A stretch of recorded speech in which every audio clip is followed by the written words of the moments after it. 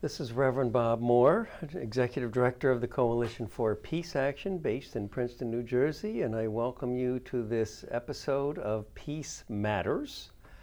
We are just recently, in our recent past, we've had the Memorial Day weekend as well as the anniversary of D-Day, and so we've been thinking and talking a lot about our veterans. And today we have a very special veteran who is our guest, and that is Richard Moody. Richard has been a great asset to our work in the Coalition for Peace Action as a veteran. He has given a lot of added credibility to our lobby visits and to our witness. In many ways, he's spoken for our events, shown up for a great many of our lobby visits, and so forth. So I would like to welcome you, Richard. And I know that you started out as a fighter pilot and now you have transitioned into being a peace activist. Can you tell us about your journey? Certainly.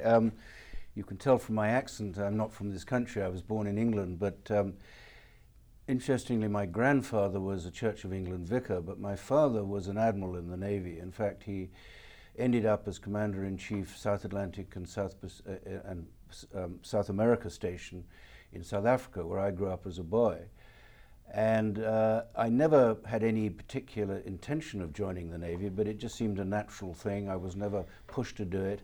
And I had got a scholarship to the Naval College in England, which is called Britannia Royal Naval College, Dartmouth, which is the equivalent of Annapolis. And I then got commissioned, and I did 2 seagoing jobs before I became a fighter pilot. One of them was actually the meteorologist and the number 2 navigator to the Queen on the Royal Yacht going around the world. Mm-hmm.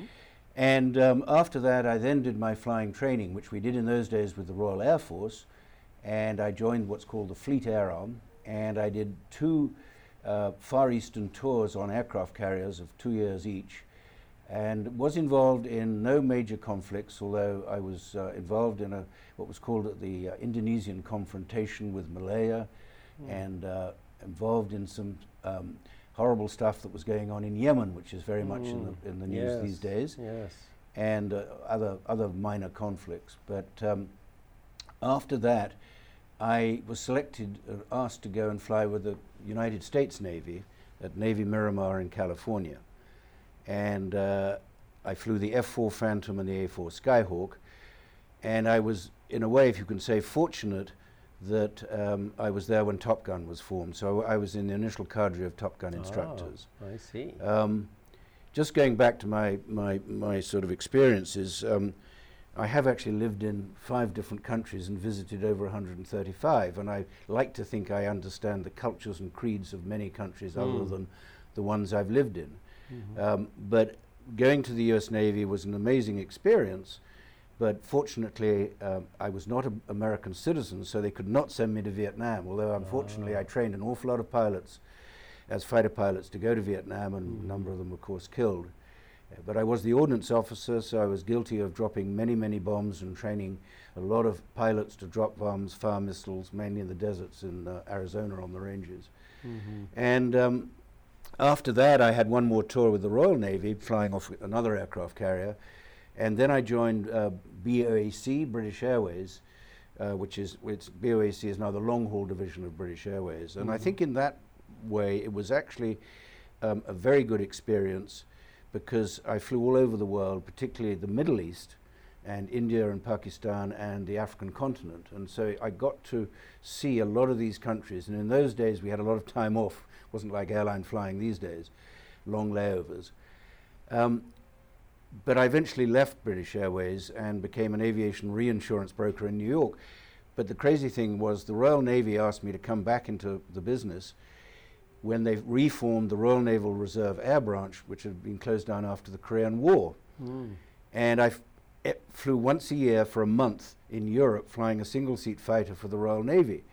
And I can honestly say, I think it was at that time I started to have serious second thoughts about my military career. So up until this point, would you say that you were saying that these military activities you were engaged in were needed and necessary, and that we were the good guys in the white hats fighting the bad guys or something like that. Yes, I think there's a lot of truth to that because I hate to say it, but one is definitely brainwashed when you become an enlisted guy or a naval officer. You're taught to obey orders and you don't dispute orders. Right.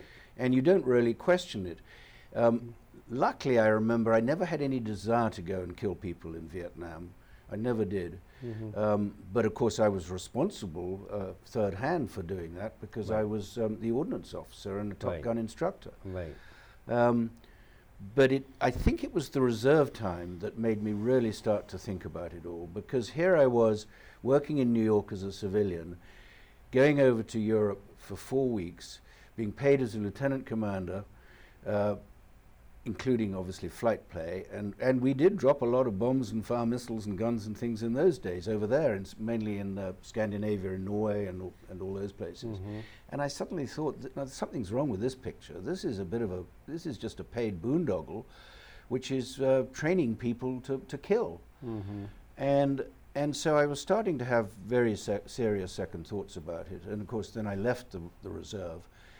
And it wasn't that long after that I met you, Reverend Moore, and which was definitely a turning point in my life. I have to say that, and I mean that very sincerely.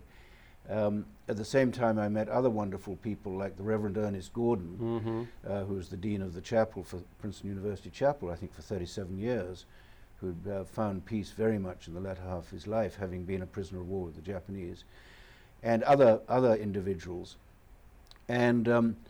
And I think in a way the turning point may well have been the lies that were told to get us into the Iraq War. Right. Because I'd seen all that in Vietnam with the Tonkin Gulf incident, and unfortunately I think we're getting the same story now about Iran. Trying to sucker the public into thinking we should attack another country. And so I started attending the Coalition for Peace Actions meetings, as you know, and thank you for your kind words. I'm very stimulated with being with you and what I've been doing. And getting to know people like Larry Wilkinson and the Reverend Jesse Jackson and some of the wonderful people you've had to our meetings and gatherings. Thank you. Thank you. And then not long after that, obviously following along the lines of peace, I started looking into the Quaker faith. Right. And I've been a Quaker now for about 8 years. And whereas I'm a little bit frustrated that many of my Quaker friends are not active in the peace movement because, of course, peace is at the forefront of the Quaker faith, as you know only too well. I know your wife is a Quaker. And my daughter, and your daughter. Yes. And so this is really the path I've taken. And it's getting to the stage where we are, as you know better than I do, extremely involved in trying to stop some of the horrible things that we are doing around the world. Right. And I'm not just saying the United States. I did become a citizen many, many years ago. I'm a dual citizen. I have a European passport and American citizenship, and my wife is an American who I met when I was flying with the US Navy all those years ago.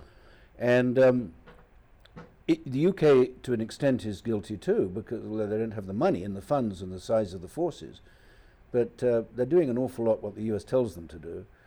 And as we know, we haven't won any wars since World War II. We haven't declared any wars, but we've killed, hate to say it, I think our figure we think is somewhere between 20 and 30 million people. Right. For what good? When we really haven't achieved anything except blowback, hatred against us. Right. Well, your story of your sort of beginning to question and then turning in a different direction resonates with my own pilgrimage too, because I was raised in the Midwest, son of a Navy officer, and so Vietnam was the big issue as I was coming of age, and I was very much a hawk. And even before Vietnam, I remember the Cuban Missile Crisis, and the sort of macho reaction I had as a 13-year-old saying, why don't we just blow Cuba off the map? And you say dumb stuff when you're that age, but you don't realize it. And then when I entered my first year in college, I was very much of a hawk on Vietnam, but I was going by the recruiting table for Dow Chemical in that first semester of my first year at Purdue University, and I saw a giant blown up picture, that iconic picture of the napalm child running away, with her back was on fire and so on. And I just said, this doesn't look right. And once I started to look into it, I found the same thing that you did, that this was a war of mass deception, just like the Iraq War. And so there's so much manipulation of the truth. You know, that saying, the first casualty of war is truth. There's so much manipulation of getting the population to support these wars, and it's becoming more and more of an endless war. So I resonate with your sense that it was time to turn in a new direction. But continue with your story. Well, ironically, and I absolutely agree with you, Bob, but in a way I don't regret having been in the military, because there is terrific comradeship. Having got into business after that, I realized soon it was dog eat dog, even amongst the fellow people you worked with. Right. Whereas in a fighter squadron on an aircraft carrier, you're all looking after each other. And unfortunately, we did have a number of fatalities. None of them actually landing on carriers, which of course is a very dangerous thing, but various other accidents that happened. And of course, in Vietnam, a lot of them, a number were shot down. So what were some of the carriers and well, you may not ships have. that you served on? I mean, I flew off the USS Forrestal, but the longer tours I did in the Far East. In those days, Britain had a bit of an empire, and we called it East of Suez, and we did at least a year east of Suez. So that's the Indian Ocean, Hong Kong, Malaysia, Australia. The carriers I flew off were ones called HMS Ark Royal, HMS Eagle, and then again HMS Ark Royal. And the name Ark Royal goes back to about 1400. I think there was a ship, obviously not an aircraft carrier, called Ark Royal. But there is tremendous comradeship, and you're looking after each other, and I don't regret that. Right. But when you see the movie Top Gun, for example, do you have that sense of exhilaration and excitement about what you're doing? Not really. There's a slight side story to that, because a good friend of mine, Pete Pettigrew, call sign Viper, which is the only true call sign they used in the movie, was the technical director. And to be honest, it was not like that in Top Gun. Okay. It was made to sell seats in movie theaters. Right. And ironically, the director was a Brit, Tony Scott, who sadly committed suicide not that long ago. And Pete Pettigrew, Viper, kept saying, this is not the way we did it. And Tony Scott said, I don't care, I'm here to make money. Right. And we think he offered Pete, who I'm in touch with to this day, two ways of being paid for his role. And one was, we think, $100,000 lump sum, which didn't seem too bad, but the other was 1/8% of the box office for life, which he turned down, and I suspect that's an enormous sum of money. Well, speaking of the way a film can be so influenced by the desire to maximize profit, how much do you think that's a factor in the repeated wars that we keep getting into over and over? I don't know about that, but obviously filmmakers jump on any war because, unfortunately, people like to see shootings and car chases where people are killed. The sort of movies I keep absolutely away from. I don't want to see any death and destruction anywhere. Right. But yes, it's really interesting that the public are very unaware of the horrors of war, and I blame not the third level or second level media, because we know that Democracy Now! And TruthDig and Antiwar.com do, but most people don't look at that. Right. And if you look at the mainstream media, even a supposedly liberal station like MSNBC, I know for a year they went a full year without mentioning one drone strike. Right. Which of course is kept from the public, and the Pentagon and the politicians love it because it's not boots on the ground. And yet, as we know only too well, thousands are being killed all over the Middle East. Yes. For what gain? And most of them are civilians. They're not terrorists. I noticed a similar thing with PBS, which you think of as a very sort of centrist, just seeking the truth source of the media. And yet, during the lead up to the Iraq War, and even during the protests against it, they talked a lot about the movement against the Iraq War. They never a single time had a leader of that movement on their show. Right. They had analysts who talk about what's happening in the anti-war movement, but they didn't have anybody who was actually a leader of it. I thought that was a big gap in their coverage. Yes. And I'm also very cynical, to be honest, about the senior officers, the generals and the admirals, because war is their job. I mean, they wouldn't have a job if there wasn't any wars. I mean, because we wouldn't be spending whatever it is 10 times the next more than the next 10 countries right, on militarization, when we have serious problems at home with infrastructure and healthcare and public schools and obviously the gun situation and things like that. So it's really quite disturbing, the lack of information that is out there, and a lot of people really aren't interested, I think, and yet it could come home to roost on us. Easily. And I think one of the cases in point is drone warfare, which I know you've been very active protesting at the Drone Command Center in Horsham, Pennsylvania, and doing some very good writing and research on this issue of drone warfare. Colonel Lawrence Wilkerson, who you mentioned earlier, the former Chief of Staff to Colin Powell, he is in one of our videos that we have with the Coalition for Peace Action, half-hour educational video, and he says in it he wouldn't be part of something like drone warfare. It's just not honorable. You're just there's no responsibility. You're not seeing the people you kill, and a very significant portion of the people you kill are innocent civilians. So no weapon has yet been invented, a bomb or anything else, that can distinguish between civilian and military. And so he basically says we're inviting, he says it's only a matter of time till a drone is used on Times Square. Absolutely. And so this will come back to bite us. It's a question of when and not if. It'll come back to bite us. Already we're seeing drone warfare proliferate all over the world. Yes, I mean, you're absolutely right, because we are operating drones out of 24 countries that I'm aware of, and yet there are another 25 countries that have drones themselves. So as you say, retaliation is sure to happen, if not immediately on Times Square, but perhaps on a U.S. embassy somewhere around the world, or a hotel where U.S. businessmen are known to be staying. And it's not an expensive tool. It isn't. It's quite accessible. ISIS has used drones. And so you can use off-the-shelf technology to create a drone and carry a real bomb on it. And the other thing that I think is worth discussing is the fact that we have something like 1,200 military bases around the world.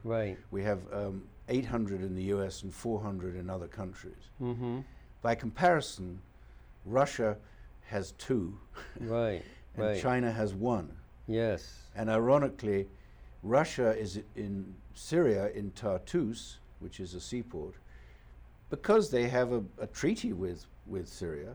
So I guess you could argue, they will say that they are legally there. And the other one, ironically, is in Cam Ranh Bay, which was our big naval port during the Vietnam War. And China has one, which is in Djibouti, on the Red Sea, which is where we also have a drone base. So it's a really crazy situation. It is, and I know we've talked about the wars, or the Iraq War and other things that we've been engaged in, the Vietnam War, but I think something that's under the radar for a lot of people is how many military interventions we've done all over the world. And throughout Latin America, you know, we've done dozens of interventions, and all mostly through the CIA. And so we depose governments. We deposed the government of Iran at one point, the democratically elected government of Iran. So of course, this is going to create resentment. People don't see us as the good policeman of the world that's protecting the innocent. They see us as the oppressor who is using military force to get our way over and over around the world. Yeah, and I'm really glad you mentioned Iran, because as you say, in 1953, we the CIA and Britain's MI6 deposed Mossadegh, who was the democratic elected prime minister, and put in the Shah, who was the most despotic dictator of all time. And there's no doubt in my mind that the 1979 revolution was brought about by that. Result of our actions. And we still seem to have this absolute thing about Iran based on that revolution, which is something that we really were responsible for. And so now we've had these people like Bolton and Pompeo, Bolton for 20 years, just itching to go and attack Iran, which would be an absolute disaster. And I suspect we're getting a lot of false information over these tankers. I mean, I have various theories about that, and of course none of them are true, but I think possibly even, and I know Dick, who sadly couldn't be with us today, he and I have discussed, and we think even Erik Prince's mercenaries might have done it, because Yes. We're just trying to make people feel there's the reason why should we attack Iran. I think if there's one thing we should have learned from the deceptions that have already taken place, the Gulf of Tonkin, which was totally a hoax, we now know, and the supposed weapons of mass destruction in Iraq, which turned out to be a hoax as well. So if there's one thing we should have learned is be skeptical of when they start saying, I know for sure, as President Trump just said in the last day or two, I know for sure that Iran did this. No, there's a very good sources that say there's a good reason to be skeptical of this. Now, I'm not saying Iran is some kind of great country or always a peaceful country. There are troubling things about their behavior too, but we need to be going to the negotiating table and dealing with those in peaceful ways. You know, we're really teetering when the hardliners in the U.S. and the hardliners in Iran are just reinforcing each other right now, because the Iran Revolutionary Guard is very much of a hardline organization within Iran. We could slide into a war that's unintended, just like we did in World War I. Nobody wanted World War I, but it happened anyway. And look, of course, again, sticking to Iran a little bit, I mean, look at the way we supported, ironically, Iraq in their 8-year war in the 1980s against Iran, and we even supplied them with chemical weapons. And then in 1989, we shot down an Iran Air airliner in cold blood, killing close to 300 innocent people. And the captain of the USS Vincennes, which was the destroyer that launched the missile, subsequently got given the Medal of Freedom. Well, what sort of message is that giving? Exactly. So I think there's a lot of troubling things about our sliding into these wars, our use of the military repeatedly, and as you said, right now, we've got a president who says, I don't want war with Iran, on the one hand, but then if he really means it, he's got two super hawks that are running his foreign policy, Pompeo and John Bolton. And they're both well-known hawks who want to have war with Iran. Bolton, for decades, has been saying we should do regime change in Iran. Well, we all know what happened when regime change was attempted in Iraq. And it was one of the worst boondoggles in U.S. history, with, you know, millions of people died from that boondoggle. And so these have real consequences. And by the way, you probably know, Pompeo came first in his class at West Point. Yes. But the other thing is, from a personal point of view, I think you know I worked in a Syrian refugee camp in Greece in 2017. Tell us so I about experienced that. the Syrians themselves, who were, in my book, wonderful people. They were all in desperate situation, and so many of them had been separated from their families. Often it was the women and children who had managed to get out. They had to pay some coyote to get them across, mainly from Turkey, across to the Greek islands and then to the Greek mainland. And a lot of the men were still there. They couldn't get out. They were perhaps trapped by ISIS. But they were all very, very interesting people to talk, and I taught them some English. And I also sat and talked to them a bit like we're doing about sort of the world in general. And I don't want to sound very anti-American. You know, I'm a very pro-American. I love this country. I would never have become a citizen. But I think we have to face the facts that we're not doing the right things around the world. And what was interesting is some of these Syrian refugees said to me, look, it's a bit like Saddam Hussein in Iraq. He was a terrible guy, but I know the Iraqis will tell you that they were better off under him than what you and other countries as the USA have done in that country. And it's the same with Assad. He's not a great guy, but we were a lot better off. At least our towns weren't just weren't in rubble in those days, which we are now. Iraq actually became a much less stably governed country after we toppled the government there. And so ISIS was able to come in and take over 2/3 of the country with hardly a bullet fired. They just came in, and the Iraqi forces just fled. They took off their uniforms and fled. So, you know, this is not really the way that we shouldn't be the kingmaker of the world, trying to say who ought to be the government of this country or that country. We need to really engage in respect and diplomacy. That's what builds long-term solutions and long-term security. And I think, sadly, this kind of feeling of American exceptionalism is very dangerous because we're not prepared to listen to any other country or follow anybody else's lead, that we know it all, and it's been proved that we don't know it all. On another part of the world I've been very involved in is Central America, because Right.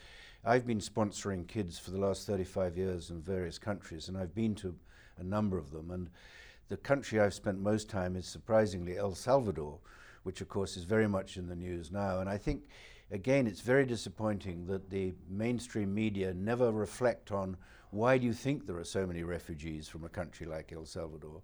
The total destabilization started under Reagan in 1980, when we trained the El Salvadorian army, particularly the senior officers, the School of Americas, which was in Panama and I think now is in Georgia, and they've had to change the name.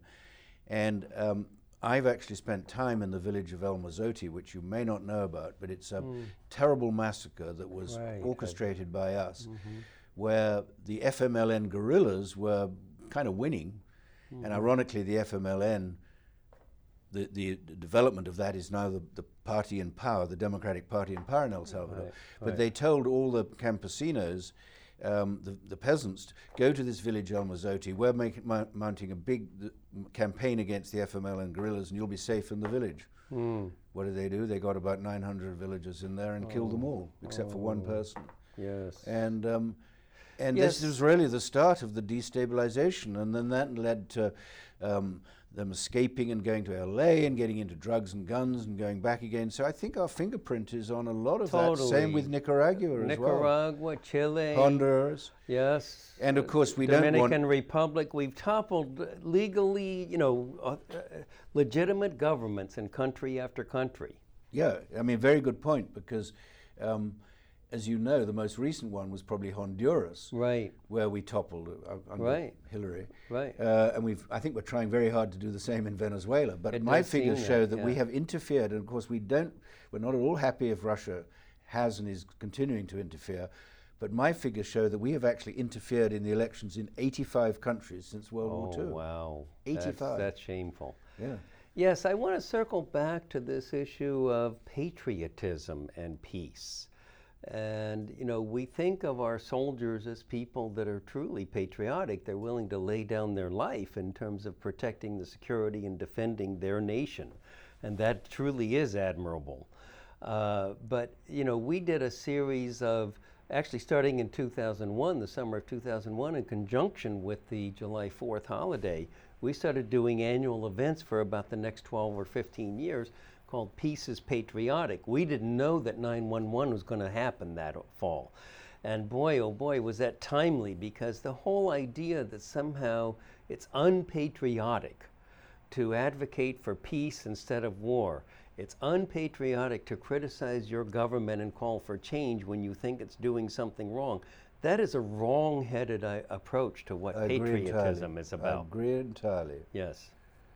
So we need to really challenge that notion and show people that the highest form of patriotism is trying to change your country when you think it's doing the wrong thing. Let me just tell you, one of the people we honored, we would give out Patriot for Peace awards at that annual event. And one of the people we honored was the station chief for the CIA in Lebanon. And he talked to me when we were traveling actually to one of our candidate briefings about what it was like when he was doing that. And what he said is that he had to recruit spies for the United States, people who would help us. And he said money was never the thing that convinced them to do what he was asking them to do. He said it was always because they liked the ideals of the United States. They liked a country that had those ideals and was trying to live up to them. And so that's really the best of that's our strength, in other words. Absolutely. If we aren't sort of staying grounded in that, then nobody's going to want to help us, or in other parts of the world, help us with our security and other needs.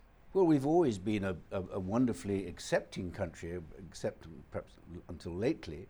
And it always amazes me that so many refugees, and they are refugees, they're not just immigrants, they are escaping possible death and destruction or whatever in their countries. They want to come into the States, even though it's being made extremely difficult, but they still want to come here because we are a very accepting country. Right. I mean, I always say, with my kind of international background, this is the country where it's so easy to make friends. People are so open, so friendly to me.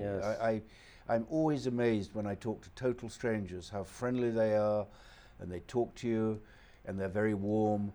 And a lot of countries don't behave like that. They don't. It may take That's a lot right. longer to break in with them. And America is a very accepting and wonderful, diverse country. On the whole, and I love the diversity. On the whole, it is. But of I course, agree. there are elements. Diversity There are is our elements strength.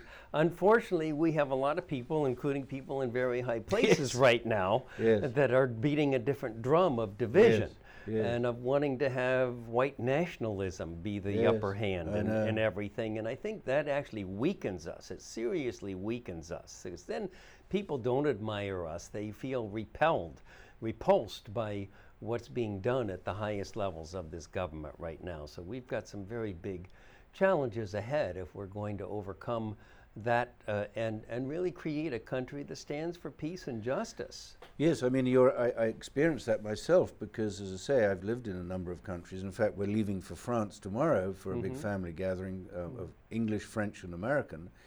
And I spend a lot of time in England, and I've lived in other countries. And people are telling me they're very, very concerned of the direction America is going right now. The current political situation is not conducive to getting other countries to admire America. Right. A lot of my French friends and English friends and most of my family are actually in Australia, and I don't hear often too much about that because they're going through a kind of a right-wing movement there as well. Yes.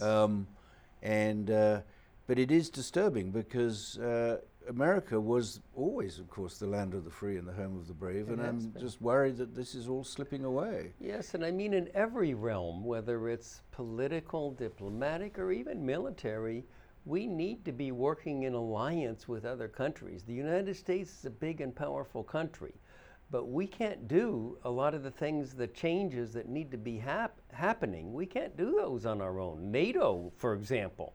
Donald Trump has been criticizing NATO like crazy. Well, as a military alliance, it held fast, and we used deterrence to deter any attack from the former Soviet Union, and that worked for a long time. Yes. And so there were a lot of wars in other places, but not in Europe.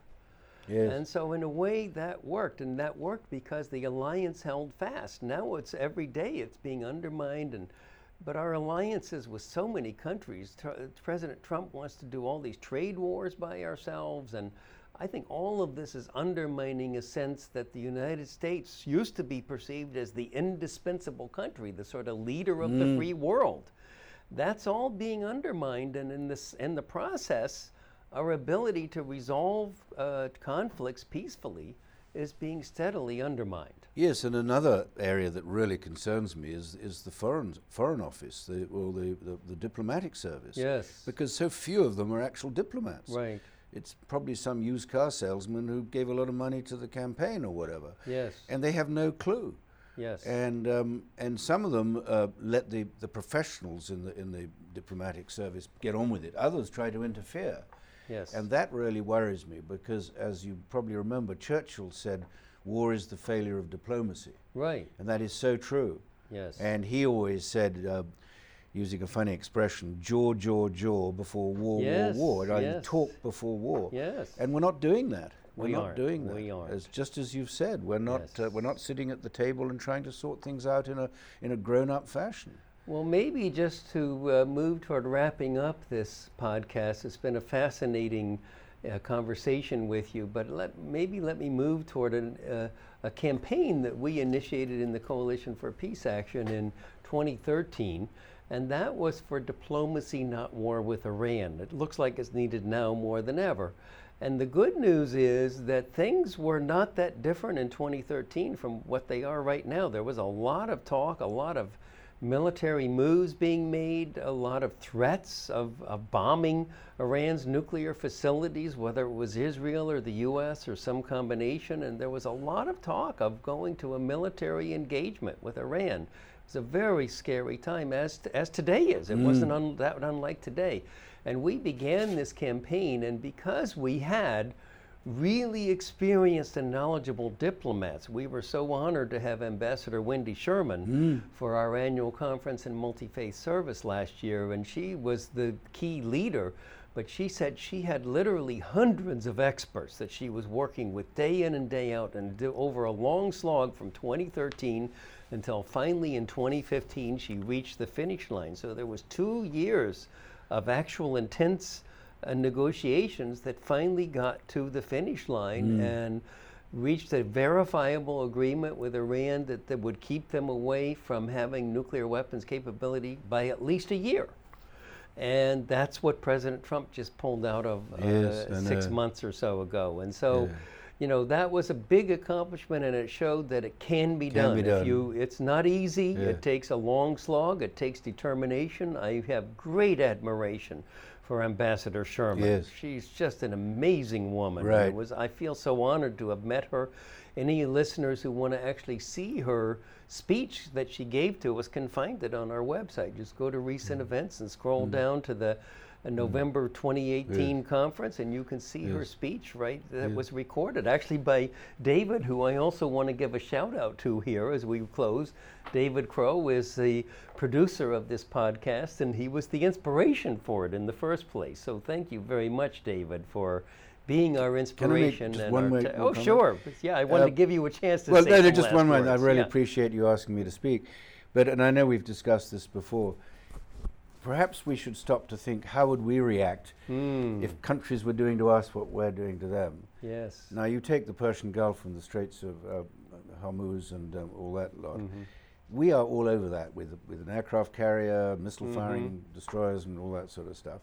And we get very excited if we see an Iranian vessel with a missile. Well, it's their part of the world. Right. I'm not in any way condoning them if they use the missiles, but I'm not surprised. Right. And as I think we've said, how would we react if the Iranian Navy was patrolling the Gulf of Mexico or the east coast of New Jersey? Right. We would be very, very excited and angry.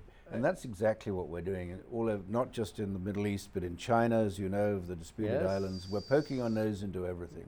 I know a number of times you've given the example, how would we feel if a drone strike happened and you used the restaurant right there in your hometown of Cranberry, New Jersey? How would we feel if you were in this restaurant and suddenly a drone strike came down and killed everybody in the restaurant? Well, the whole country's going to be very angry and want to strike back. Yes, it creates a blowback. Yes, my analogy was that there was a guy out to get topple Putin, and Putin tracked him down and he escaped and went to live in my village, Cranberry, and used every Saturday morning had lunch at Teddy's Diner. Right. And by then, Putin had drones on destroyers, which is happening everywhere.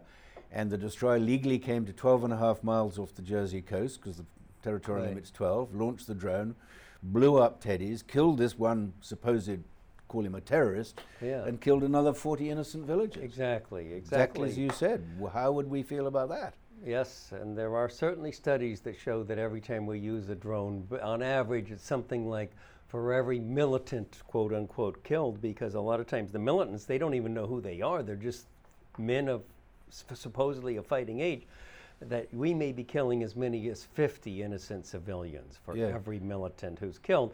And dealing with militants by killing them isn't going to make them go away. It creates more militants. It creates more. So there's a lot of ineffectiveness in all of this. It's a circular thing, and so we need to really zero in on this diplomacy, not war, on peaceful approaches to these issues. And we're so grateful for your good leadership with us for these years now, Richard, that you give a lot of added credibility to our work. And I think, by the way, I remember one thing I want to say as a final thing, which is that one time your military knowledge was extremely useful to us, is when Colin Powell was making the case at the UN that Iraq, definitely had these certain aircraft that were going to be able to target our U.S. forces and so on.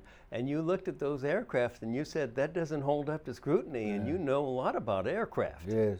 I do remember that. Tell us a little bit more of the detail. I don't remember the details. Well, I think, yes, he was saying that they had a certain fighter which they had, but they'd lost them all when they fought Iran back in the 80s. Right. And some of the pilots actually had run away to Iran, in fact. And it was all totally made up. And of course, everybody believed it. Yeah. And I think we had a joint letter Yes. in the press about it. We if were I able to remember. expose that, and so Yeah. we've got to always be on guard Yeah. to the arguments that are being put forward that are very flimsy and sometimes downright false when you put them up to scrutiny. So again, Yes, I mean, when you have someone like Pompeo, literally hours after these two Right. tankers saying, "Oh, Iran did it," well, Right. nobody knew. right, And my argument is, if it was limpet mines, Right. limpet mines are put on ships in harbour, not when they're sailing. Right. Where did these ships come from? Perhaps from the Saudi Arabia, perhaps from UAE. Good and point. one was a Japanese tanker Yeah. when Iran was entertaining the Japanese prime minister. Well, and the Japanese said that it was their tanker that was struck, of course, and they said no, it was something that came in Yeah. by flight. It flew Yeah. to their. Might have been to a the, drone or Yes, something, yeah. exactly. So But- there's a lot of questionable. And the other things thing there. about the limpet mines is, if Iran had put them on, why would they be taking it off? I mean, that doesn't make any sense It at all. doesn't. You It put them on to blow up the ship, and so you would leave it there. Yes. You don't go out there. So the whole thing is just... So a big part of the job of we, the citizens, is to really be skeptical and to not take things at face value, to dig down, to look for other sources, to come to the Coalition for Peace Action, help us discern.